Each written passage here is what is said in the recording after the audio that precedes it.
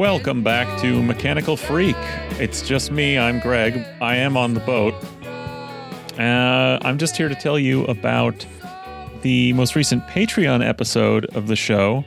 You know how to find that. It features part 2 of our conversation with Charles Mudede of The Stranger right here on the boat. Me and Munya talking with Charles about the 737 MAX crashes and a lot of interesting analysis from Charles about that, including this extended, long, sort of self-contained clip I'm going to drop in here for you guys to listen to, which I think you'll find very interesting.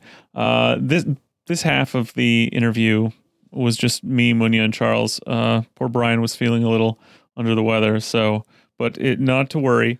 I've started sending him links of my favorite YouTube ex-chiropractor, self-taught nutritionist, so he should be back with us very soon. Enjoy this, and if you want to hear the full thing, you know where to find it on Patreon. Enjoy the weather. When the crashes happened, I think we can say this pretty securely, that Boeing went on a PR offensive designed to distract from their own negligence the possibility of a problem with the plane, and they did this by skillfully deploying a barrage of racist attacks against the pilots of Indonesian Airlines and Lion Air. You know, we talked a little bit about the nature of that before. Charles, what do we make of the cynical willingness for Boeing to use this kind of tactic, for the immediacy of it? What do we make of the media's willingness to parrot it and run with it and put it on TV and with talking heads all, saying, well, American pilots would have done better, immediately? What do we draw from this? Other than, we can sit here and say it's monstrous, but what else can we draw from this? Yeah, right. We don't have a capitalism. We have capitalisms, right? Ultimately, profit making is key to each of these capitalisms, but each one has different features, and the one that's pronounced in the American capitalism, right, is racism, and it's not an accident. Right, yeah. It was available to Boeing, right? Yeah. It was the easiest go-to, right, for on them. The tip of the fucking tongue. Because it was, because in a way, when you know what is actually going on, and then you look at your economic and your political tools, right? And you say, oh, well, look, everybody in America will never call us a racist for saying this, because we've actually told people you can't talk about racism, and now there's this attack on criticizing people who bring up racism all the time. So we can just say that in the open. No problem. Or also, because, racism is so baked in to our capitalism, our culture, people will buy it. People are like, oh, that makes sense. Yeah. This is America, the first world. We lead the world. The planes are fucking built here. Yeah, obviously, that makes sense. If you're saying that to me, American pilots would be fine. But these are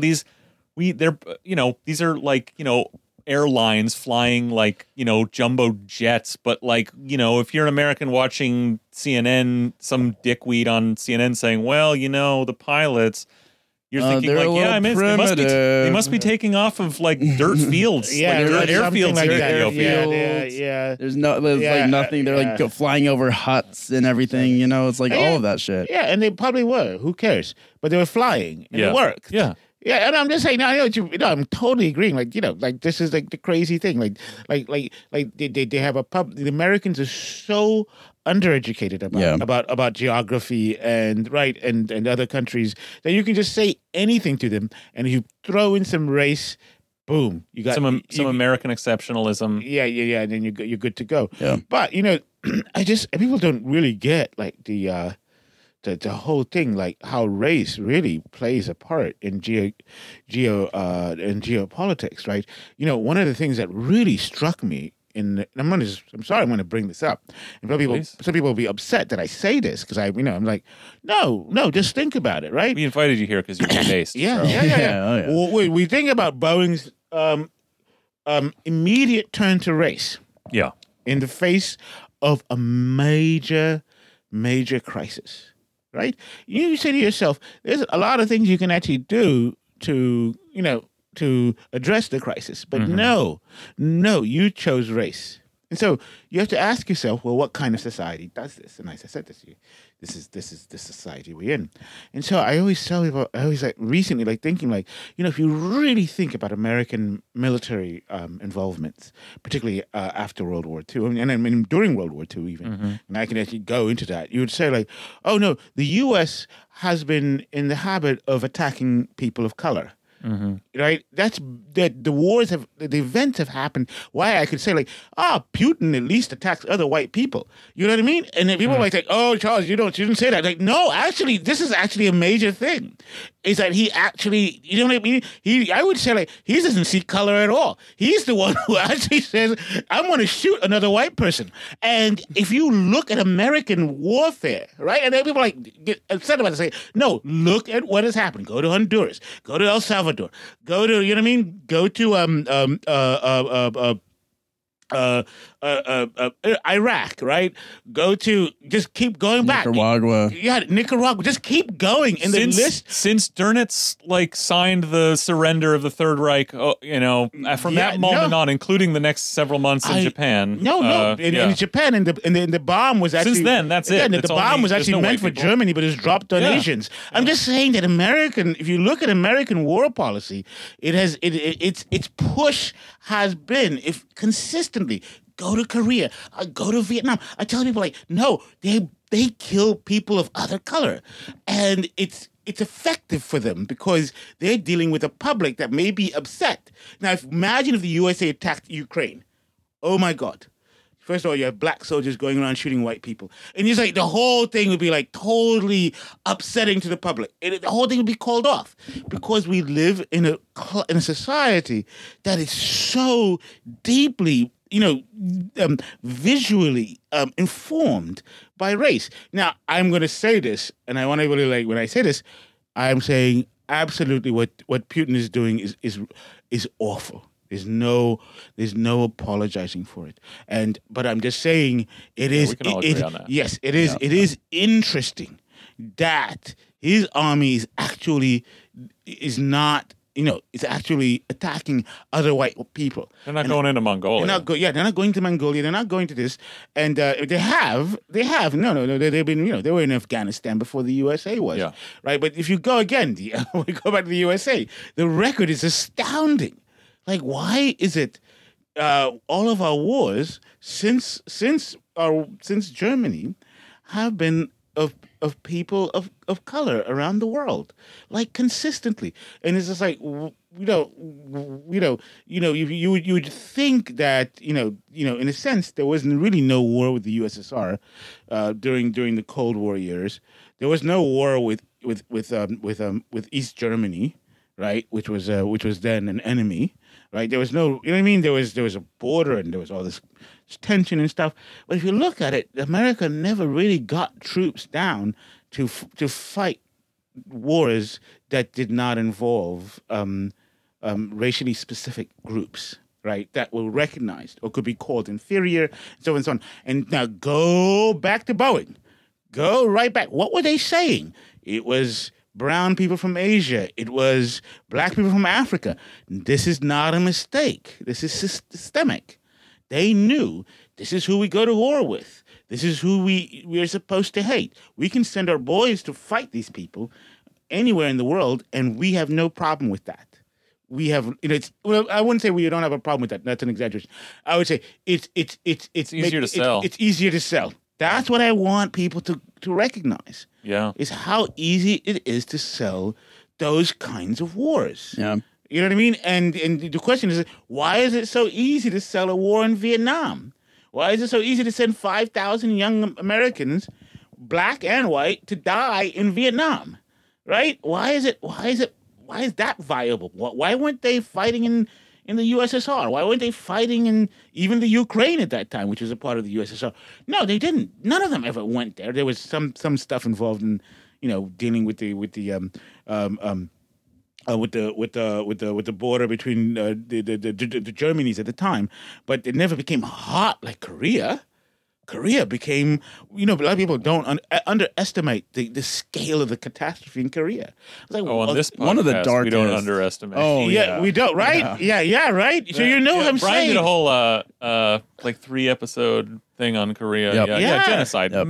Killed a third of the population. It was yeah. insane. Just murder in the north and the south. Yeah. Right. And it's just like, and I want people to come why isn't this even, no, all I want to say is that inevitably, eventually people start to protest and get upset about it. Or maybe say, well, we fought proxy wars to contain communism rather than going against the USSR because they had nuclear weapons. Yeah, that might be a corollary. Maybe it's a nexus of these things. But if you go back in history at wars, and it's really specific to the USA. And I say this no, actually, if you look at it, weirdly enough, it's specific to the USA. We didn't even turn on the goddamn South Africans. No, really, they did. Yeah, but the British, they didn't. The British went to fight the Boers, right? Yeah, They were fighting other white people. They didn't go to Africa to butcher black people. They actually went to butcher other white people to make sure that they put them in their place. I mean, I'm not saying they're equal opportunity. Yeah, right. No, I'm just saying that if you look at the whole history and the structure, the world wars and all this stuff, you look at, Europe was good at butchering itself. You know what I mean? And it didn't need race to. You might have used maybe language. I don't know what they did, but they didn't. Color was clearly for the wars in Europe not the issue, because they could do that themselves, right? And so the question is American, and so this is not again glorifying war, but I'm just saying the character, the feature is peculiar. It tells you something about to the America. USA, yes. And you have to ask yourself. That's what I mean. Yeah. Yeah, of course. And I think and some people might be listening to this and be like, oh, well, what if we attacked like this in this country, or we have done this? I think it shows that we're not claiming that race is fixed. The idea is that race is so fluid and ultimately, as Mark says, not real, right? In the real sense, there's nothing fixed, because people can become white, slip out of whiteness, and it's a way to dehumanize people, right? And so suddenly, if you're attacking someone who might be on, seen as a part of maybe the broader first world West, or or a part of the general global white supremacy, suddenly the state will racialize them. Yeah, it's a process of actually racialization, right? And so the claim of we'll never attack a white person is because literally the state will find a way to racialize them and make them another, right? Yes. And that allows the public to say, oh, these aren't really human. These are savages. These are people who actually deserve to be put in their place. You don't have to ask. We need to modernize No, place, but the question is, you have to always justify it, right? And that's the issue. It's not an issue of whether it's just how do I sell a war to the public? Right. Somebody said something it was very funny. Somebody said, it's the U.S., the Russia attacking Ukraine. Yeah, it's right. the U.S. attacking Mexico. No. It's the U.S. attacking Canada. Right? And it's no, that's suddenly look, if the U.S. attacks Canada, best believe they're not going to be looked at as white anymore. Right. They're suddenly going to be racialized. No, they'll find something. The USA will find a way. I mean, the question is the racial apparatus, right, will not be as effective. In that confrontation. We will not ever go to war with Canada because we simply don't have the tools or the imagination, right? To know how to sell a war against white people. But yes, if that is possible, you're saying something radical. I would almost take a step back that the maple leaf could be the inspiration. We could find something to the moose. These people love moose or something. Yeah, right. They love maple syrup. They have this Schneebeli maple syrup addiction. I think America's so racist that it won't be racial. Yeah. You could find a reason. But America's so racist, I think that at the end of the day, people are going to ask a lot of questions of when the stream of bullshit comes down selling a war.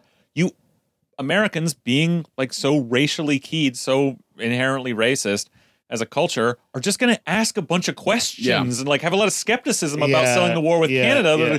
yeah. That if you tell them, well, we have to go to war with this dehumanized other on the other side of the globe. Most people can go like, okay, whatever. I'll turn my brain off to that, Yeah, and just right. go along, But you're going to ask a lot of questions if it's white people. Yeah, I mean Yeah. that's the power of like That's it. I agree with Yeah. that. I understand that your reading is probably why it won't have. You're excited about the challenge of selling people on a war against Canada. Like you want to get in, you want to How do you start.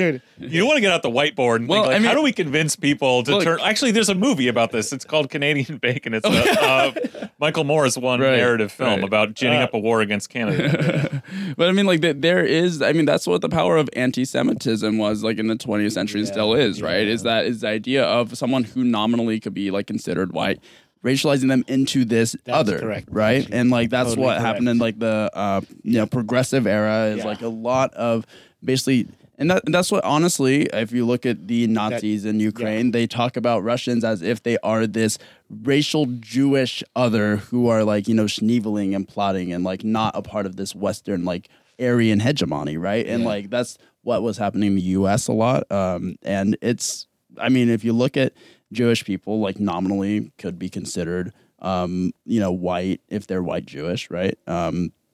Which a lot of them were, but a lot of the conspiracies of like bankers ruling the world or like like plotting with Hollywood and everything like that is a way to basically other No, people but who, it was in a general sense and considered white. it had an historical base as well. Yeah, Mm-hmm. yeah. But you're right that the white people can be othered. Mm-hmm. I mean, I'm not going to say like there are Jewish white people. There's no question about that. But they're Jewish, Yeah. and so they can be Right. othered. Right. Hey, I'm going to be visited by banshees in the night if I don't mention the plight of the Irish. yeah. Oh yeah. I always call Ireland. yeah. I always call Ireland the first third world country. Yeah, hell yeah. Well, I don't. I mean, if you really Oh. want to take if you really It's want to also go the last deep, white third right? world I mean, we're on Patreon, Irish people, like in general, if we want to like classify whiteness as what it is, right? If we're like telling like race is a social construct and like whiteness is associated with actually like oppression. Irish people, can you consider them like white Europeans, right? If like that's what it is, like I don't know They if ain't like, fucking Irish Europeans. people are white people. They might be white now, but this is the difference. We're talking about America. Yeah. In America, it's visual, like you said. It's about color. Race is something everybody understands.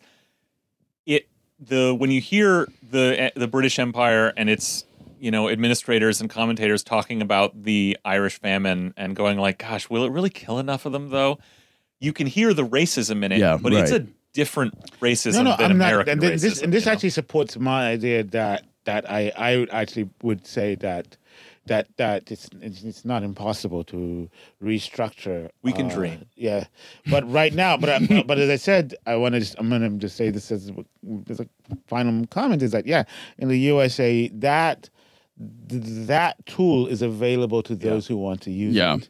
And specifically, the ones who are in power are the people who control capital, Yes, right? and the that's state. what it is. Yeah. So it's not a surprise that Boeing did what it did, not because it would have been much harder for say somebody like in China to do it if they're making the planes. To say it would have been like, oh yeah, another Asian what? Yeah, they'd be like, what the fuck are you talking about? What are you right? talking Yeah. about? Yeah, right. It would have been a harder call, right. and probably a harder sell to the public. You know what I mean? And I'm just saying that, but it was an easier sell in the U.S. That's what it'd be. So, Yeah. a feature, not a bug, of American capitalism racism. It's almost like you can't separate the two from each Yeah. other. Yeah, in this It's almost like It's that, right? Okay. Well, Charles, I mean, do you have any final thoughts then? No, that's it. I'm talked out. Yeah. Charles, thank you so much for coming on. Yeah, seriously. Yeah. This It's is been awesome. a great conversation. I think we covered a lot of ground. I hope people enjoyed I hope it. you had a Yeah. good time. Yeah. I think I said this, when I introduced you on the show 2 years ago, the first time you were on, which was, over Zoom, just after the lockdown started. But, Legendary. But I think of our friend Charles Mudede here as legendary. I've been reading his columns since I was a teen, and Charles, you are I think one of the most important voices in my life, in my development, and something really unique to have such a singularly unique voice writing a column in a local paper that I think doesn't exist really anywhere. I got as I was getting interested in being a pretentious dork, I got to go find The Stranger in Seattle and pick it out of a box and read weird, baffling columns from an actual African Marxist that is just not shit that you're kidding. I was getting anywhere else. And, to this day, I mean, a truly singular voice and one that's meant just a ton to me. Not just for its singularity, but for your insight and introducing me to a lot of ideas and concepts and, a lot of movies. Introducing me to a lot of movies. Yeah. You want to talk about some of the movies that you're doing? No, not today. No. I want to end on that good note. Yeah, I like that. Check out Charles' movie reviews. Check out those movies. Yeah. So it's very funny. I'm watching The Grand Illusion right now, and in fact, I was classic. Yeah, because it's a war movie, and I was interested in. They're showing it at The Grand Illusion again, and they're bringing it back. But I was interested in how a lot of people talk about war as if it's this sort of this trans-historical thing, right? That it sort of happens, you go back, tribes are beating each other up and stuff like that. And so there's this idea that war is somehow built into us. And I was thinking about in a film like that, war is really seen. We have to say what kind of war are you doing, and in Grand Illusion it's clearly a capitalist war. Mm-hmm. It's a war where the culture, the soldiers are striated by a capitalist order. And that to me is really interesting. Anyway, I'm thinking about that. I gotta stop. Yeah. All right. Thank you so much, Charles. Well, Charles, you have created what Greg is saying. I think is that you have literally spawned and created a podcaster. Yes. Well said. All right. Perfect note to end it. Good night, everybody. Good night. Good night, Wendy. Good night, Charles.